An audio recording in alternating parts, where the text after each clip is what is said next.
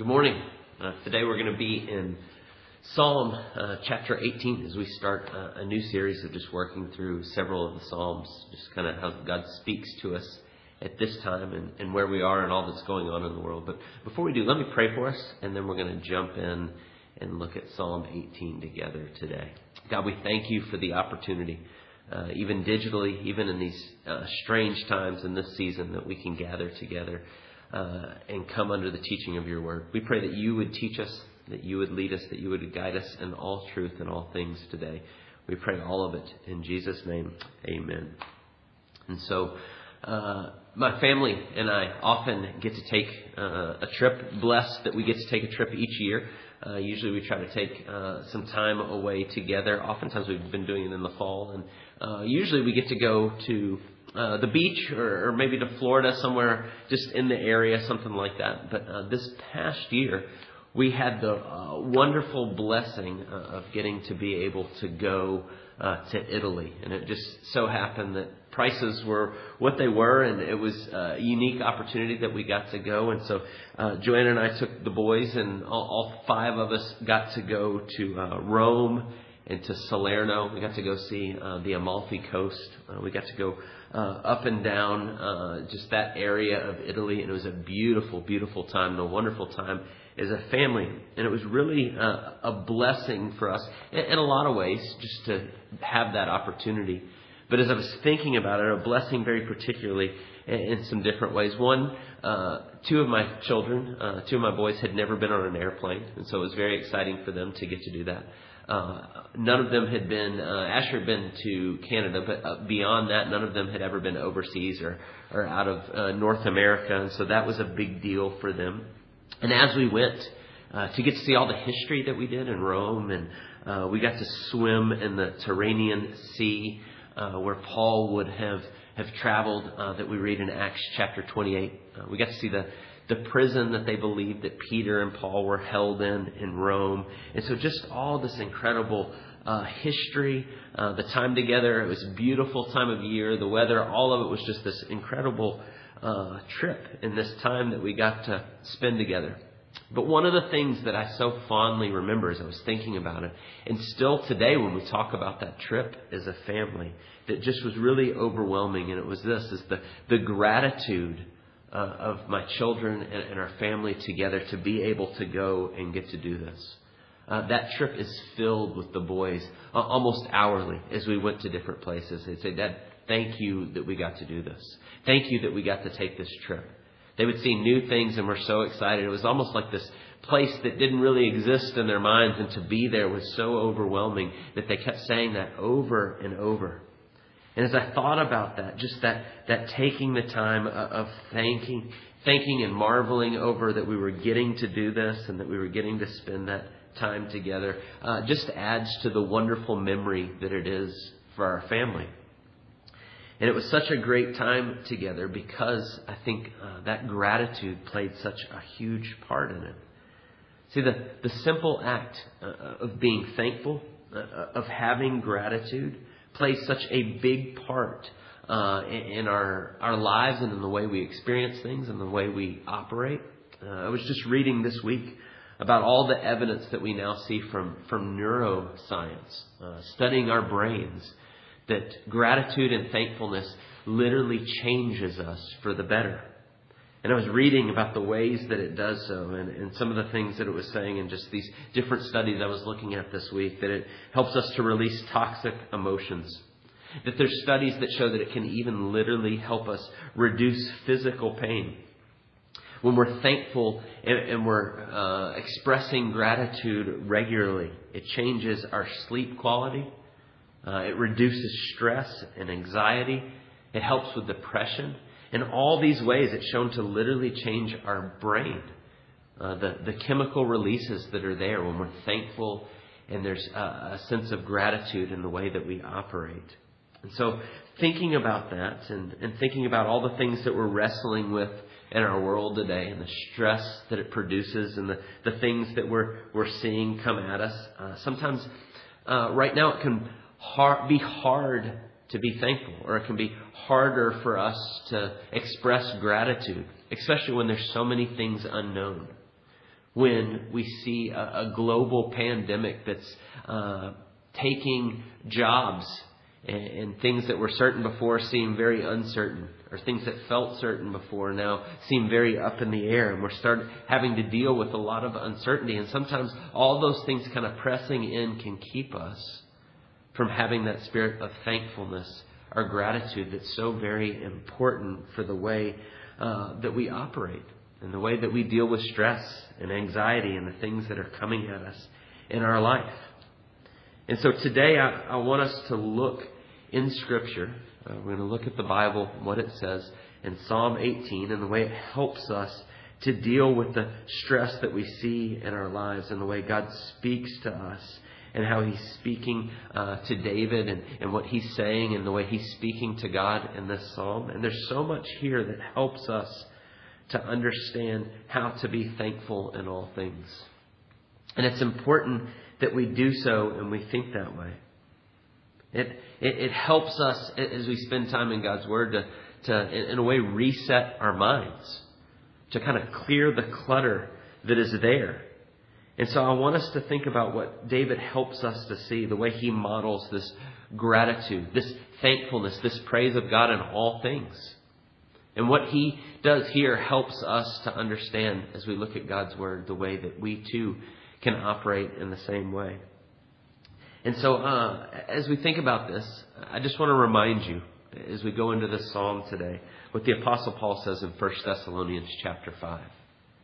In 1 Thessalonians chapter 5, he writes this: "Rejoice always, pray without ceasing, give thanks in all circumstances, for this is the will of God in Christ Jesus for you." And so as we think about how to be thankful, how to have gratitude in all things, as we look at this psalm together today, I just want to remind you that God's will for you in your life is to give thanks in all circumstances.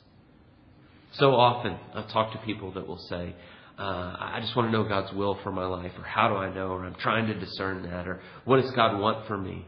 And there's things that Scripture tell us so clearly and plainly of what God has for us. And one of those there in 1 Thessalonians is that we would be praying without ceasing, rejoicing always, giving thanks in all circumstances. This is God's will for us. And so I want us to think about how we practically do that as we look at Psalm 18 together. And so Psalm 18 is a unique psalm in this regard. We see it there in the book of Psalms, which is these songs, these prayers that are expressed to God. And it's this beautiful book in the Bible of how these have all been compiled together. But Psalm 18 is unique in that we see this psalm repeated in 2 Samuel chapter 22. It's placed there in the historical time of King David, right at the end of his life. If you're new to the Bible, or you're new to faith, or you're maybe just asking questions, you're not sure where you stand. When we read through the Bible, 1st and 2nd Samuel are historical books that take us through a period we call the United Kingdom, where Israel was united under one king. And it happened in succession for 3 kings, starting with Saul, and then David, and then Solomon. Each one ruling right at 40 years. So about 120 years, Israel was in this united kingdom under one king. And in 1st and 2nd Samuel, it tells us of David's life. Now, David, you may or may not know, wrote many of the Psalms that we have. And so we have the Psalms that tell of his singing of praise, and then we have the historical books that tell of his life. And here they kind of intersect in this particular psalm, as it's placed in 2 Samuel at the end of David's life, and also in the book of Psalms. And so it's a unique psalm in that regard that we see it twice in the Bible. But if you know anything about David's life, this psalm, and it tells us in Psalm 18, there's the transcription right there at the beginning that tells us that David wrote this after God preserved him as Saul was chasing after him. And if you know the story of the Bible, as David became king after Saul wanted to kill David. He was after him, but God preserved him through this. And so David writes this psalm of thanksgiving in light of that. But then we see in 2 Samuel, it's placed at the end of David's life. And it's almost like this psalm serves as a reminder of all of David's life and the way God preserved him, and specifically for that particular instance. And so as we read and come to this Psalm 18 today, that's a little bit of the history behind it. But I just want to remind you, it's a picture of God's work in David's life throughout his whole life, this particular time, but also more broadly, it's true of who God is and who He is in our life. And so let's look at Psalm 18 together. As we do, I just want to frame it like this. If you've been around CODA for any amount of time, we call DNA groups, which are 3 or 4 guys getting together, or 3 or 4 ladies getting together for accountability and confession and reading through God's Word together and growing together. And one of the things we do in those DNA groups as we're reading through the Bible is we ask some basic questions in our reading. And really that's the way I'm going to frame this psalm today. But those questions that we ask that help us just in our growing and our Bible reading together is, who is God? What has He done? Who am I in light of this? And then how should I then live based on who I am in Christ? And so I want us to think that way as we read through Psalm 18. That's kind of the outline of the way we're going to do it. And so let's hop in. Let's jump into Psalm 18 together and just ask that first question of who is God as David is professing about who God is. And so in verse 1 and verse 2 of Psalm 18, it says, I love you, O Lord, my strength. The Lord is my rock and my fortress and my deliverer. My God, my rock in whom I take refuge, my shield and the horn of my salvation and my stronghold. And he says, I will call upon the Lord who is worthy to be praised, and I am saved from my enemies. And so David is professing who God is as He sustains him in this difficult time in his life. And he calls out and he begins to talk about who God is, that He is his rock and his fortress and his deliverer. He is my shield. He is the horn of my salvation. He is my stronghold. And David starts to give us this picture of who God is. That He is the rock and He is the stronghold and He is the one we look to. And as you start to read through the psalm, and he continues to flesh this out as he talks about who God is.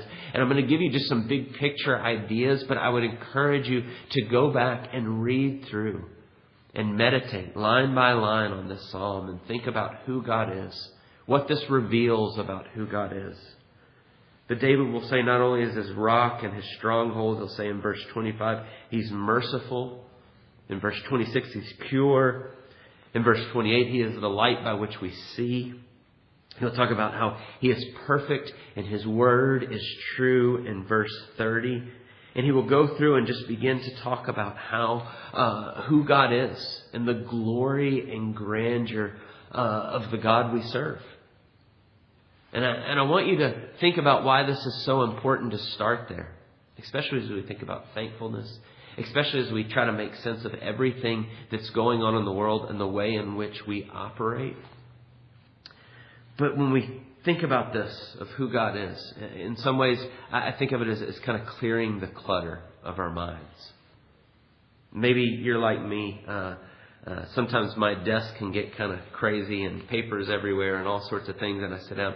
And a lot of times I have to kind of clear that clutter off before I sit down to type or work or read or study or whatever it is. Because it frustrates me having all this mess around. And I literally have to clear the clutter off my desk to be able to think straight. And I think it's a good analogy of the way our minds get sometimes, especially when things are out of sorts as they seem to be today. When things aren't exactly what we're used to. And so we have to clear the clutter of our mind as it is. Because what happens is so many things begin to press in on us. The circumstances of life and the way they are right now, they kind of start to press in on us in all these different ways. And it can clutter our thinking and we can get so overwhelmed. It can lead to us being anxious. I think sometimes when we look at the uncertainty of what's going on and when will this social distancing end and when will this pandemic change and when will there be shifts, and we start to ask these questions and we go, well, what if this happens, or what if it goes this way, or what if this were to come up, or what do we do if, and we start to ask all these questions. And what we're doing is we're letting the circumstances of our life kind of clutter our mind and press in on us in all these ways.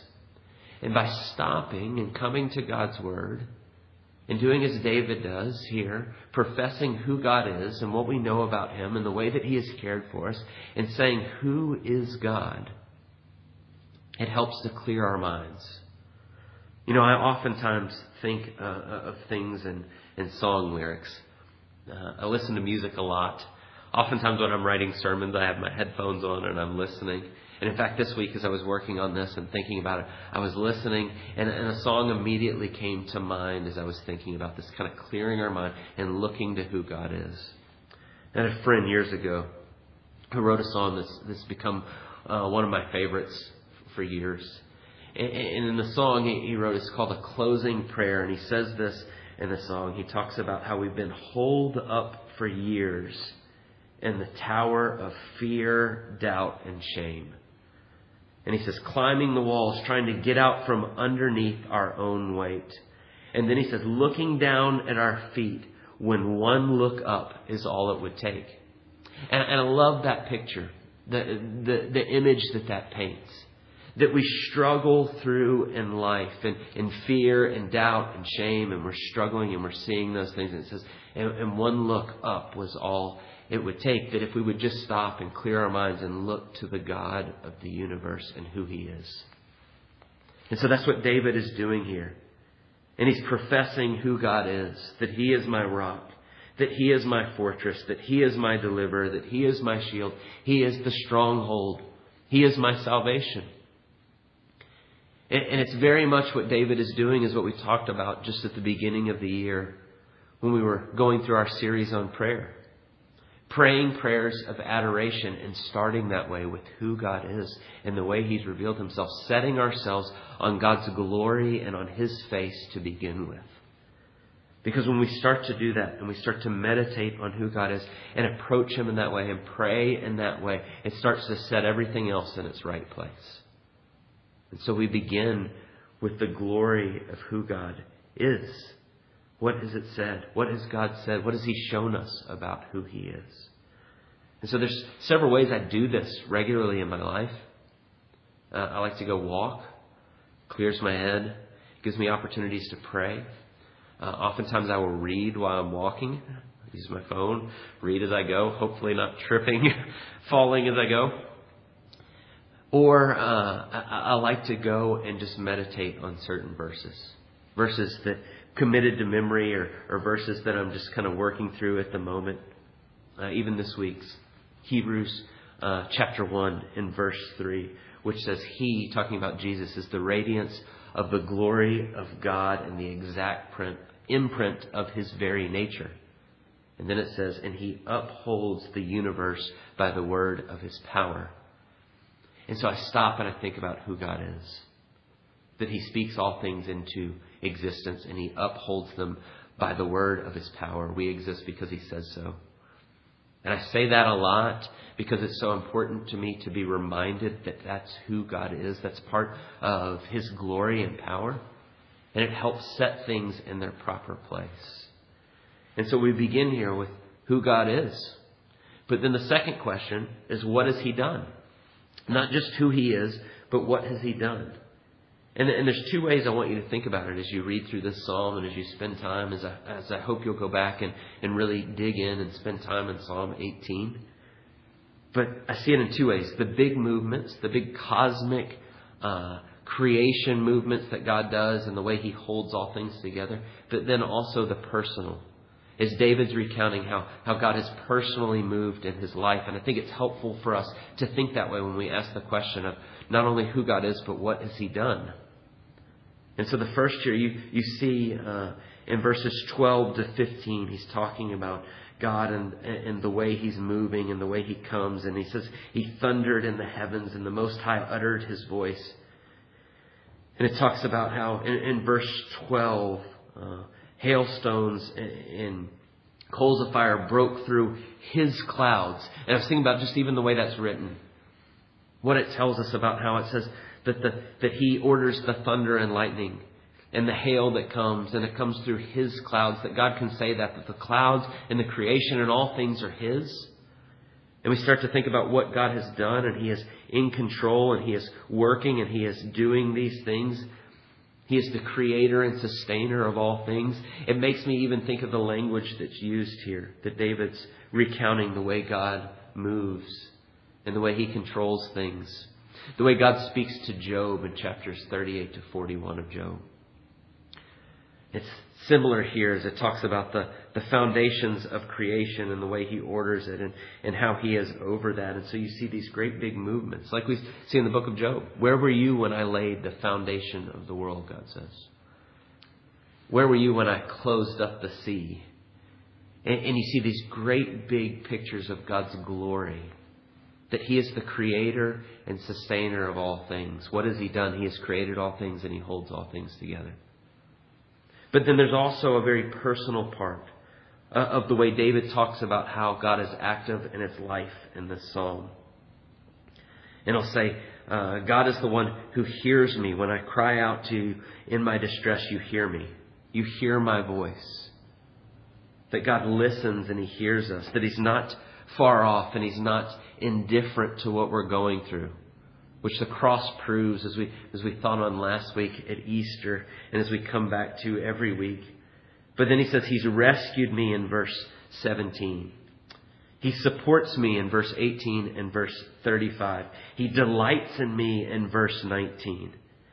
And you start to look at this list of what David is saying about who God is, but not only who he is, but what he does. That he rescues us, that he keeps us, that he equips us. In verse 28, he lights our way. In verses 39 to 40, he strengthens and equips us for all that we do. He never forsakes us or leaves us. He is with us. He upholds us. He meets our needs. He is our salvation. He is the one who saves us. And the list goes on of all the things of what God does and what he does personally for us. And not only do you see the great big movements of who God is and what he's done, but you see personally the way he's moving. Now, when we read through the Psalms, sometimes if you read through this chapter and you start to dig in and read all these things and you're asking these questions, as I hope you will, sometimes we see things that seem out of step with what our understanding is of God in the New Testament. For example, if you read through this psalm and you get to verses 20 to 24. And David begins to profess about the way God has dealt with him and the way he has cared for him. But he seems to be saying in his language here that God has done so because David is such a good person. And you can read verses 20 to 24 and you can read it and sound like, this sounds a little bit like David's good works have earned God's favor in his life. Right? As you start to look at what he says. He talks about not being blameless, right? I was blameless before him, and I kept myself from guilt. So the Lord rewarded me according to my righteousness, according to the cleanness of my hands in his sight. And you start to hear these things and say these things and go, that sounds a lot like a works-based righteousness, the opposite of what Jesus came and taught and pointed us to. But if you look closely at the whole of the psalm and what David is saying, and the picture that emerges here is that he is saved by faith. That he is saved by trusting in who God is. In fact, oftentimes in the Old Testament, when we see these passages where it talks about people being blameless before the Lord, like with Noah, we see the same with Job. We see David here applying it to himself and saying this. But what we know in each one of those men's lives and what we know throughout history is that no man is perfect except when Jesus comes to do for us what we cannot do for ourselves. We certainly know from the story of David and his life that he was not perfect.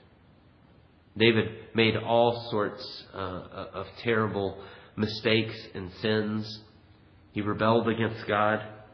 But when it talks about being blameless in the Old Testament, this idea really comes to this, back to this, does not lay blame. Blameless in the sense of confessing that I don't have it all perfectly together. That I don't blame God for my rebellion. That I don't lay blame on others, but I confess and I recognize my own shortcomings and failings.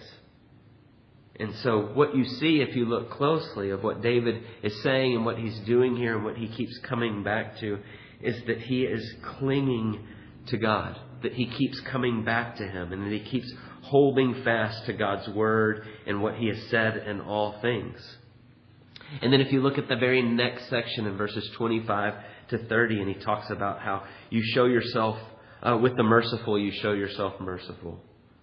And with the blameless, you show yourself blameless. And with the purified, you show yourself pure.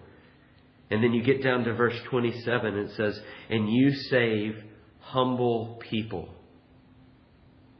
And it's showing us and it's pointing us back that it's God who saves. It's your way that's perfect. That you're the rock. That you're the one. You responded. And so I responded. Right? And what David is saying and what he's wrestling with, and he doesn't have the fullness of the revelation that we have now as we've seen Jesus in his completed work. But what you're seeing him wrestle with is that God has been faithful to him. And that God has preserved him. And that God alone is his rock. And he is the one that is taking care. And so he's saved by not laying blame. That is, by putting his trust and his faith in God and what he has done. And so the truth is, David sees this, but we see this even more clearly today because we have the fullness of revelation in Jesus.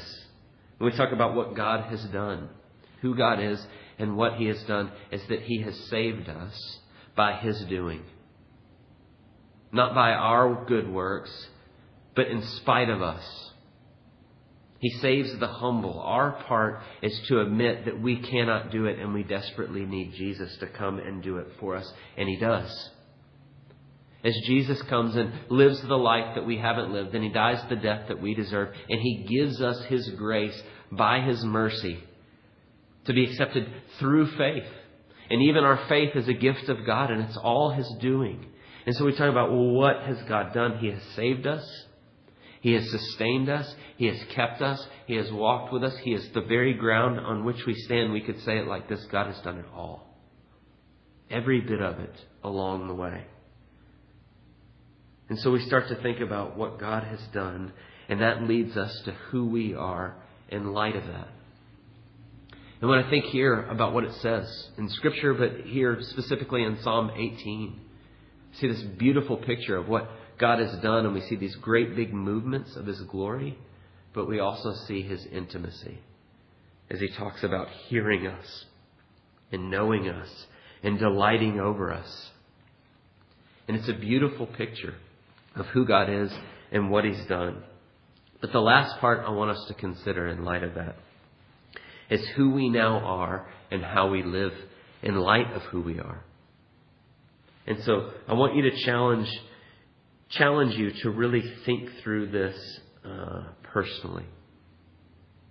To read the psalm and to think about what God says here and what David is professing about who God is and what he's done and who we are in light of that, and to make it personal. We've been putting up kind of a liturgy on our website each week, our online worship. And there's some reflection questions there that you can download. There's some different pieces. This week there's some prayers printed as part of it. And then there's a reflection right after, which is also in the downloaded reflection for the week. But in that, taken what David is saying here about who we are in light of who God is and what he's done, and just put it in personal pronouns. And I would encourage you to go and to read through and to look at that list of what God says about who you are. Just here in this psalm as we look at it, as we cling to him in faith, as we come to faith in what Jesus has done for us, what is now true of us. I am saved. I am rescued. I am listened to. I am supported. I am delighted in. I am purified. I am blameless before him. I am equipped with strength. And I am loved. And that is what is now true of you in Jesus. Now you can read that list and you can think through, and it says I'm blameless and I'm purified and I'm delighted in, and you can go, I'm not sure about that. Really? Blameless? I'm not blameless. I'm not perfect. And that's where I would point you back to who you are in Jesus. In Jesus, You have been forgiven. You have been made new.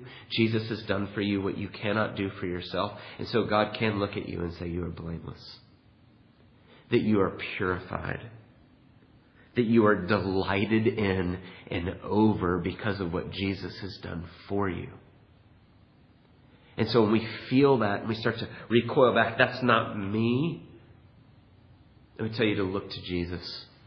Look to the glory of what He's done for you and who you are in Him, and rest in that, because you are delighted in. You are loved. You are blameless. You are made new. You are equipped with strength for everything that you will face, because it is not you, but it is Christ in you. This is who you now are.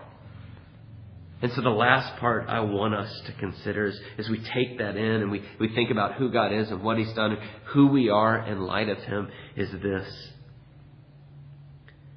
That when we think about this image of all that is said here, and we look at what's going on in the world, and we can begin to struggle with it, and those things can be kind of crowd in and push in on us, the circumstances of life, that when you see who you are, who God is and who you are in light of that, that you are loved with a love that is beyond comparison, that I am cared for by the God of the universe who is in complete control, and nothing can separate you from Him, whether in life or death. Nothing. It puts everything in its right place. And it leads us to a place of gratitude, of thankfulness because of what God has done, what He's done on our behalf, and who we now are in Him. And when it begins to lead to that, how do we live in light of this? And David gives us a beautiful picture here. How do we live in light of that? We live in the way David is expressing here in this psalm. The Lord lives, and blessed be my rock, and exalted be the God of my salvation, with thanksgiving and praise. Or verse 49, for this I will praise you, O Lord, among the nations, and sing to your name. Or you go back to the beginning, I love you, O Lord, you are my strength. And I will call upon the Lord who is worthy to be praised. And a gratitude and a thankfulness and a praise comes out, and it changes us. It changes us in profound ways, even in the midst of everything that is going on. And so as we end, I just want to encourage you in very simple, I hope very practical ways, that this is living out in our lives right now in these days and in these times. Take time and spend time in God's Word. Spend time in prayer. Pray without ceasing. Rejoice in all things. But come to God's Word and ask these simple 4 questions of who is God? And what has He done? And who are we in light of Him? And how should we then live? And as we're doing that, what comes to the surface is a heart of gratitude and thankfulness for who God is and what He's done. And then it leads us to praise Him, like it says in verse 1 and in verse 3, and then here at the end in verse 49, as David is coming back and he's bursting forth in songs of praise. And so this week, part of our worship online is 2 songs. Psalm 18, I Love You, O Lord, and Defender, which both of those songs come directly from this psalm. Directly. And both of them profess that God is our rock and He is the one who saves us. I love you, O Lord, because you saved me. And I would encourage you to spend time with your family. Spend time alone with the Lord. Go walk on your street and put on your headphones and sing your praises to God out of gratefulness and thankfulness, because God meets us in that. It is His will for your life that we would be praising in all things. And it actually changes us. God saved us into this. And as He continues to save us, He continues to show us His goodness in all things. So let's pray. God, we thank you for the glory of this passage. I thank you for the beauty of Psalm 18 and the way you preserved it. I thank you the way you preserved David and his life, and you do the same in ours. We pray that you would continue to teach us and lead us and guide us in all truth. I pray that this week we would be overflowing with a heart of gratefulness and thanksgiving. The will that you have for us, that we would be rejoicing in all things, and it would all be because of who you are and what you've done. We pray it all in Jesus' name.